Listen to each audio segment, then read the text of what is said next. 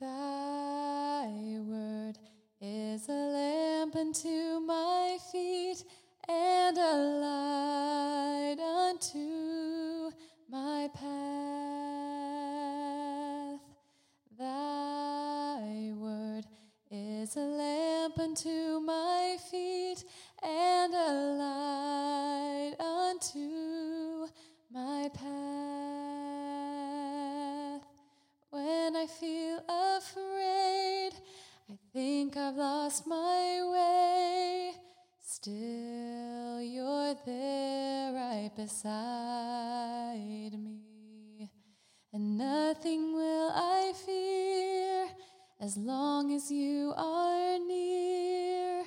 Please be near me to the end.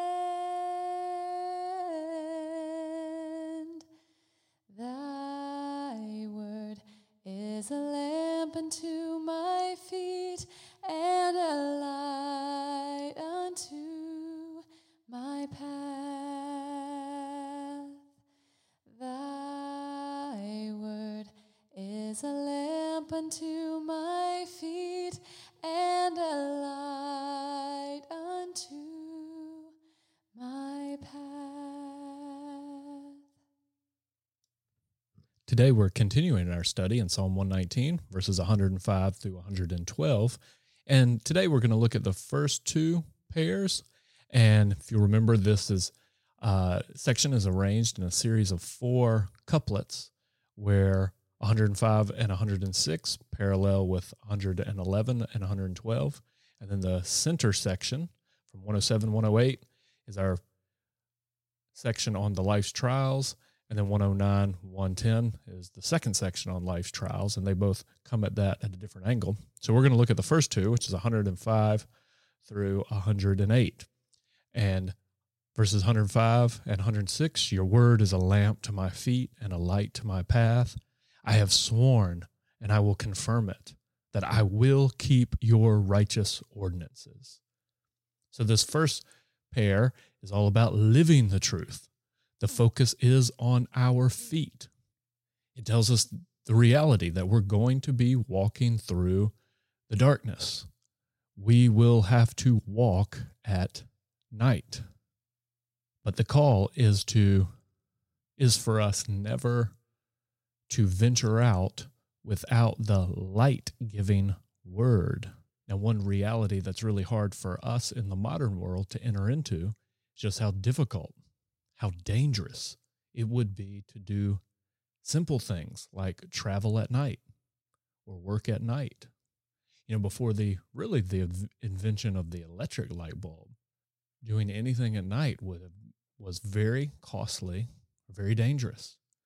And here we see that he's being forced to walk and to travel at night. Dangers all around. Dangers from predators, and then dangers just from the nature of the path, being uncertain about where to step and tripping and falling. I love Spurgeon he says, here we see the importance of the word both personally, practically, and habitually. Personally, it's a lamp for my feet.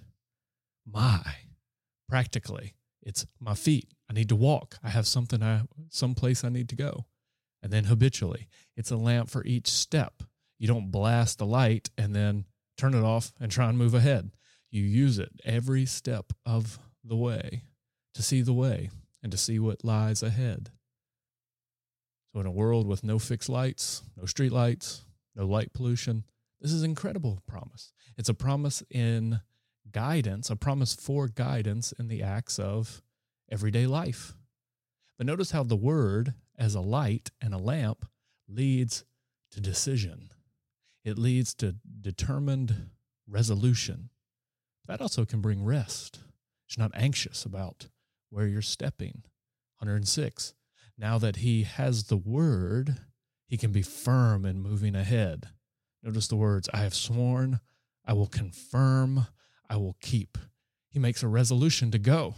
He's not going to let the reality of the darkness and the insecurity and lack of surety stop him from moving forward. And then that moves into the next Couplet 107 and 108. I am exceedingly afflicted. Revive me, O Lord, according to your word. O accept the free will offerings of my mouth, O Lord, and teach me your ordinances. And do you notice how affliction follows commitment? He makes his resolve, and then he starts moving, starts acting, starts walking, and then as soon as he does, trial hits, adversity hits, difficulty hits. I'm exceedingly afflicted. And isn't that how trials often come? They often come to those who are acting, who are responding, who are resolving, who are doing. You make your commitment to move, to act, to do, to change, and then comes resolve, or then comes affliction. And everyone's experienced this on both small and great scales. Make a commitment, a resolution. Think about all your New Year's resolutions, where you make the commitment, you resolve to change, and then 3 days into the new behavior, you're already afflicted, tempted to quit, to turn around, to stop. So notice how he responds. Here's the prayer again. And I've been amazed how we've seen this over and over. The prayer is, revive me according to your word. Revive me. This is the best remedy for tribulation. This is the best medicine for affliction. This is the best encouragement to keep going, keep stepping, walk, revive me. Another triad that Spurgeon has that I love. He says, here God promises, prepares, and provides. He promises life. He prepares it for us. And then he provides it to us when we call out to him. Revive me. But then notice what he's already done. He's asked the Lord to revive him, but that's in the context of verse 108 of worship. Accept the free will offerings of my mouth, O Lord, and teach me your ordinances. Accept my worship, free will worship. This is above and beyond the twice daily sacrifices, morning and evening, and the regular weekly Sabbath sacrifices. He's going to worship. He's committed to worship. It's interesting to think about, why does he say accept? Why accept? Is he worried that during his time of affliction that he doesn't come to worship with his heart right? Is he worried that during this time of affliction he doesn't have the right words? I mean, you all know when you're experiencing affliction, often worship doesn't just spring spontaneously out of us. But here we see during life's trials the utter importance of worship. During life's difficulties, never withdraw from his people, never withdraw from his presence. And also, I think this is why liturgy is so important. The reason why we have liturgy is because you don't always come to worship with your heart in a position where you're just ready to freely and explosively lift it up to the Lord and joyfully. It's not always easy to worship. That's why we need the liturgy, because it sets in motion a train of thought and a train of praise that sometimes the best thing you can do is you just get on it. And it provides the words you need. It provides the structure you need to take you into his presence. And this is why community is so important, because often you'll come and you need their faith. Your faith is weak, it's wobbly, and you need others around you to lift you up and to carry you into his presence. And then notice the second desire is teach me. Teach me. Trials can be such an incredible teacher. Don't waste them. We need light with our life. We need zeal and knowledge. Zeal without knowledge fades very quickly. So here we see the two key aspects of worship. Our heart should be engaged and our minds enlightened and deepened. But here it offers a beautiful remedy for life's difficulties. We have living truth for our feet, and then we have powerful communal praise during our times of affliction.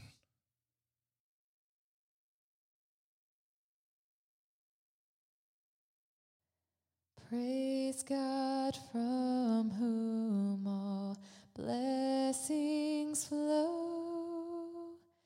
Praise him, all creatures here below. Praise Praise him above ye heavenly hosts. Praise Father, Son, and Holy